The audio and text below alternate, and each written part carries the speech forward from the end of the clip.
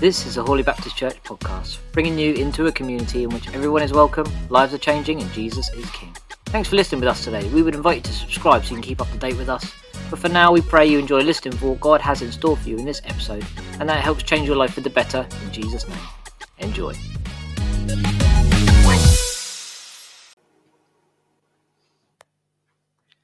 Dobry ranok.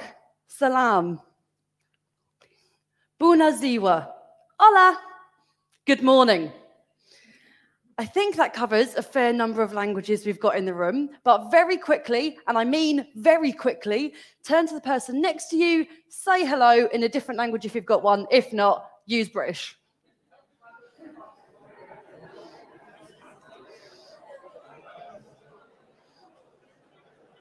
That's enough time to say good morning. Marvellous. And so why did I do that? This noise was incredible, the excitement, the joy that was there. And what was really lovely was about going, oh no, because often we go, say hello to the person next to you, and you go, hello, hello, in our very British sort of way, or I'm not going to, they can both turn that way. It's what I do anyway. And I think, but hearing those different noises and those different sounds we'll come to, that's a bit of a glimpse of what we might see in the future. And why did we do it? Because everyone is welcome, regardless of what language you say hello in. And over these next 3 weeks, we're going to be looking at some characteristics of the kingdom of God, 3 kingdom values. And those 3 kingdom values are also our church's values, our mission statement, our vision, whatever you want to call it. And that is, everyone is welcome. Lives are changing. Jesus is King. So as I say, today we're going to be looking at how everyone is welcome. All are welcome to Jesus. All are welcome to God. All are welcome to his kingdom. But the knock-on effect of that is that all are welcome here at Holy Baptist Church. We see in the Bible so many instances of where Jesus welcomed everyone, those who have always been welcome, but also those who were never welcome. One example of this is a guy we called Zacchaeus. Now, if I say Zacchaeus was a very little man, I'm sure many of you in your heads are going, a very little man was he, as the old song goes. But I don't know that song. Sorry. But he was a tax collector. He was hated by many due to when he was collecting his taxes. And no one, we all appreciate that we have to pay taxes. And I'm glad that we pay taxes, but no one likes paying taxes at the same time. So already people didn't like him.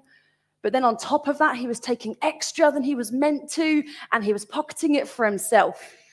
And now, again, I'm going to give myself away here.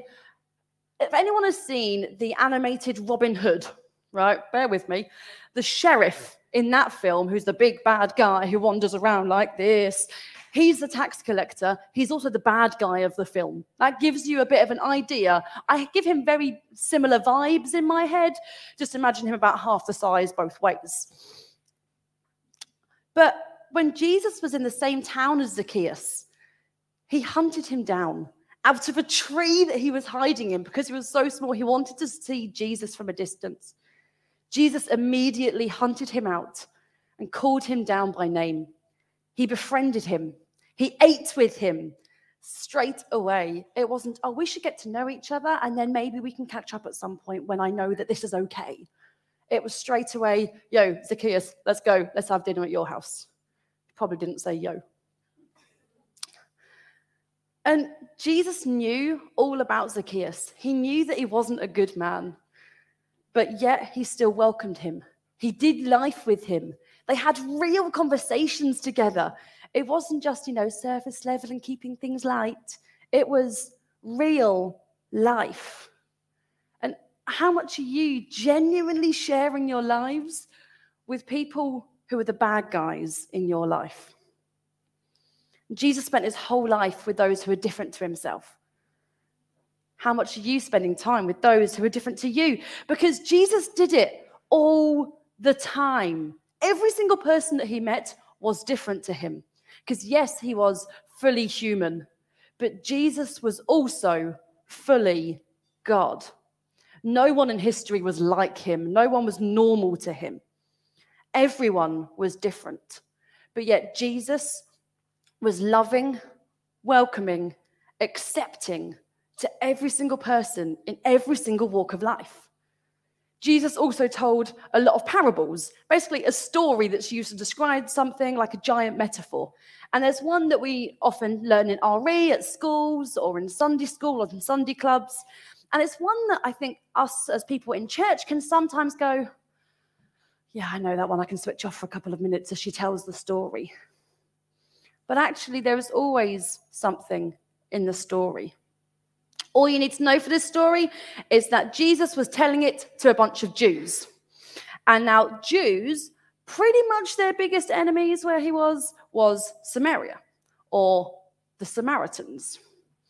And this story is called the parable of the Good Samaritan. And Good Samaritan was already a contradiction in terms for those first hearers. And we're going to read it from Luke and chapter 10, verses 25 to 37, if you wanted to read along. On one occasion, an expert in the law stood up to test Jesus. "Teacher," he asked, "what must I do to inherit eternal life?" "What is written in the law?" he replied. "How do you read it?" He answered, "Love the Lord your God with all your heart, all your soul, and with all your strength, and with all your mind, and love your neighbor as yourself." "You've answered correctly," Jesus replied. "Do this, and you will live." But he wanted to justify himself, and so he asked Jesus, "And who is my neighbor?" In reply, Jesus said, "A man was going down from Jerusalem to Jericho when he was attacked by robbers.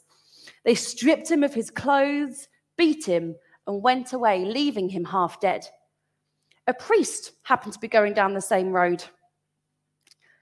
And when he saw the man, he passed by on the other side. So too, a Levite, when he came to the place and saw him, passed by on the other side. But a Samaritan, as he traveled, came to where the man was, and when he saw him, he took pity on him. He went to him, bandaged his wounds, pouring on oil and wine. Then he put the man on his own donkey, brought him to an inn, and took care of him. The next day, he took out 2 denarii, which was about 2 days' wages, and gave them to the innkeeper. "Look after him," he said, "and when I return, I will reimburse you for any extra expense that you may have." So which of these 3 do you think was a neighbor to the man who fell in the hands of the robbers? The expert of the law replied, "The one who had mercy on him." Jesus told him, "Go and do likewise." So we see that even your worst enemy is your neighbor. The person that you hate is your neighbor. Now, that doesn't mean when God says love them like your neighbor, doesn't mean love them like the person who lives next door. I've got to be honest, I've got no idea who lives at number 26. Not a clue. I've probably passed them on the stairs multiple times. But in the Bible, their neighbors were their community, their village. You know the phrase, "It takes a village to raise a child"? That tight, close-knit village, that is who they were, their community. Everyone was their neighbor. Everyone was like a best friend. So when Jesus says, love them like love your neighbor like yourself, he's really saying, love everyone like they're your best mate. Welcome everyone like a friend that you've not seen in too long. Because we are called to share our lives, our faith, and our church with those who are different, like the Samaritan to the Jew. I think that sometimes we can be great at doing that outside of church or outside of our homes. Maybe you show compassion to the driver who's just cut you up and sworn at you as they've driven past. Maybe you've got a friend who's struggling and you take them out for coffee when life is hard and you tell them, "I'll pray for you." Maybe you pray with them then. Maybe you buy the big issue and have a chat to the seller. Or maybe you buy a coffee for the man sleeping rough in the town centre. But that is all out and about. It's all short-lived. It's got an end. It's controlled. It's safe. It's fine. And now don't put your hands up, please. at this question. But think to yourselves, who's ever crossed to the other side of the street because of someone who's walking towards them? Who's ever lingered slightly longer in Tesco's, pretending to look at the sausages because of how another person's presence has made you feel? Or maybe you've been on the train and someone sat next to you and you're not quite comfortable with it, and so you jump off and run down a couple of carriages at the next station. How would you feel if that exact same person came and sat next to you here in church this morning? Would you move to a different row? Would you move out to screen 2? Hi, screen 2 and live stream, by the way, and on demand. Would you remember that they are just as welcome here as you, just as welcome as I am, and they are just as welcome to Jesus? Maybe for you, that person is a known drug addict. Maybe someone who speaks a language you don't understand. Maybe they have a disability that you don't understand. Maybe to you, that person who makes you feel uneasy in church is an accountant, a teacher, a church leader, or a policeman. Everyone has different experiences, and you may be the person that makes someone else uncomfortable regardless, just because of different life experiences. We all have different experiences of different people. We all have different ideas of what is normal. What's great is Jesus has lots of different ideas to what's normal as well. But to him, it isn't normal and different. It's normal and normal. One of my favorite verses in the entire Bible, which a good friend reminded me of just 2 weeks ago at my son's dedication, was that of Ephesians chapter 2 and verse 10. That says, "For you are God's masterpiece, created anew in Christ Jesus to do the good works he planned out for us long ago." You are God's masterpiece. And you'll notice it doesn't say who is that you. Any reader, any hearer, any seer of that verse, you are God's masterpiece. And sometimes it's easy to accept, oh yes, I'm God's masterpiece. But then you forget that person who sits next to you on the train, they are also God's masterpiece.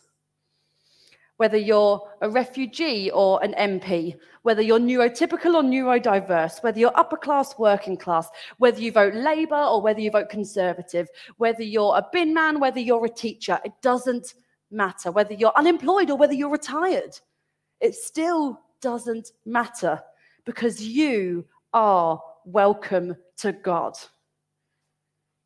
Just let that take in. Let that sink in. You are God's masterpiece.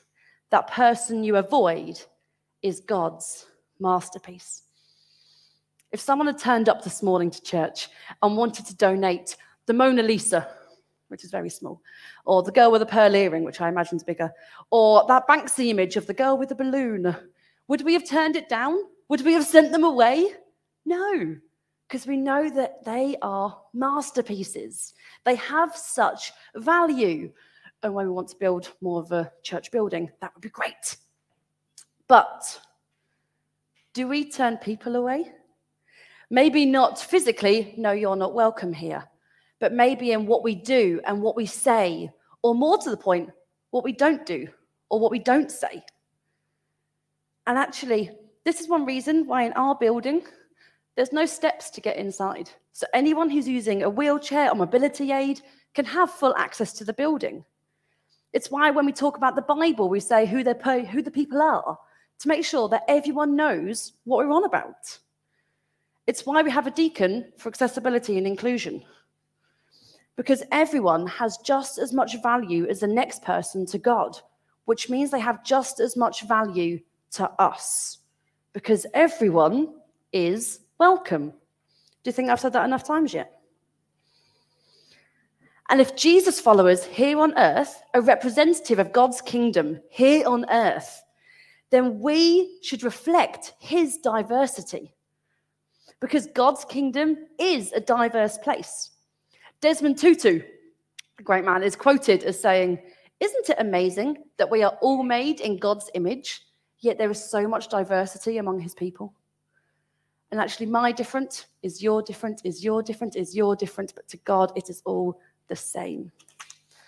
We then see in Matthew 19 and chapter 14, and verse 14 even, and in Luke 18:16, and in Mark 10, verse 14. And now there's not much, admittedly, that's in all three Gospels, especially not a story that to many seems so insignificant. But if it's in three Gospels, it's probably quite important. Jesus says, "Let the little children come to me, and do not hinder them, for the kingdom of heaven belongs to such as these." Straight away, kids, they're in. Often they're a group where we go, oh, they should be seen and not heard. But actually, to Jesus, they're like, no, come on in, let's get involved.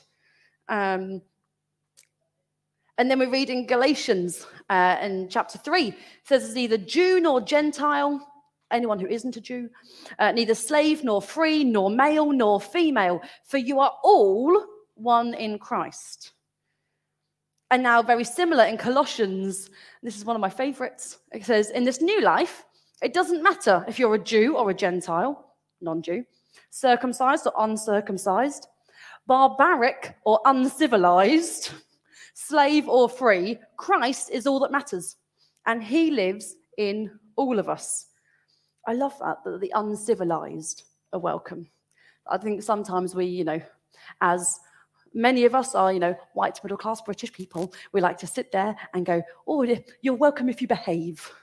No, the uncivilized, come on in. Put your elbows on the table as you eat, go for it, or whatever it is that you may think is uncivilized. But then we get a little glimpse at the end. The book of Revelation in the Bible is the very, very last book, and it talks about what's yet to come, what hasn't yet happened.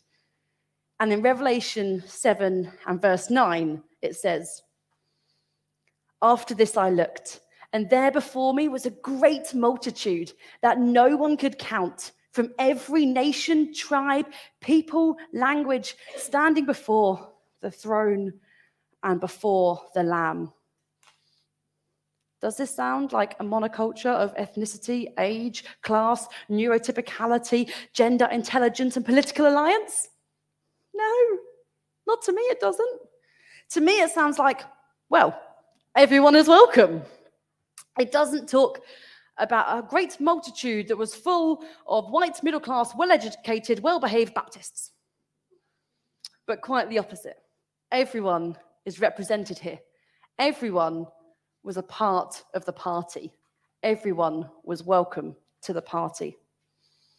So take this as an invitation, that you are welcome here, and that you are welcome so much more to God, and you are welcome to his kingdom.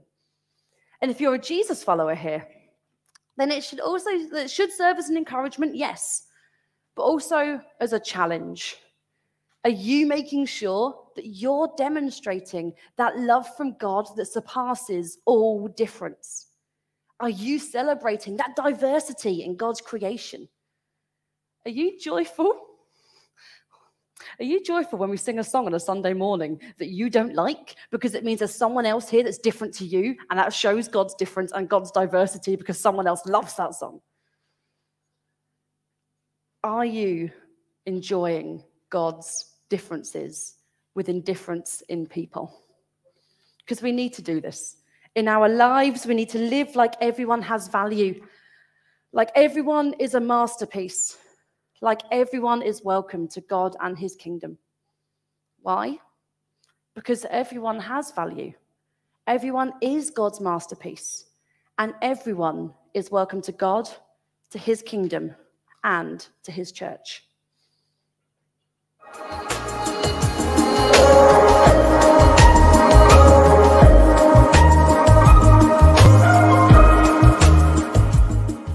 Who in your life would you like to know is welcome to Jesus and church who may not already feel so?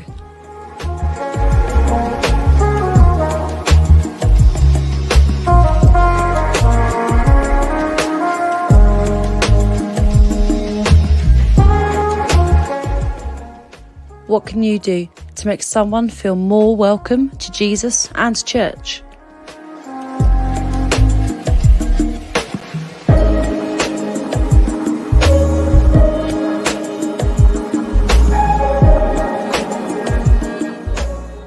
Do you really think that and act like everyone is welcome? If not, why?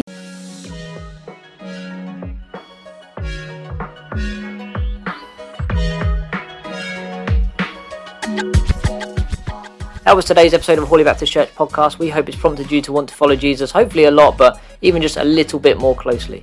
If you have any questions about what you've heard in today's episode, or you want to know more about what it means to follow Jesus, you can email us, gotquestions@hawleybaptist.org.uk. We'd love to hear from you. It would really make our day. If you want to hear more from us, just a reminder, you can subscribe wherever you get your podcasts, and you can download the Hawley Baptist Church app from the Apple App Store or Google Play to hear it as well. Simply search Hawley Baptist Church. Thank you again for listening to Hawley Baptist Church podcast. We pray God will bless you, and we'll see you next time.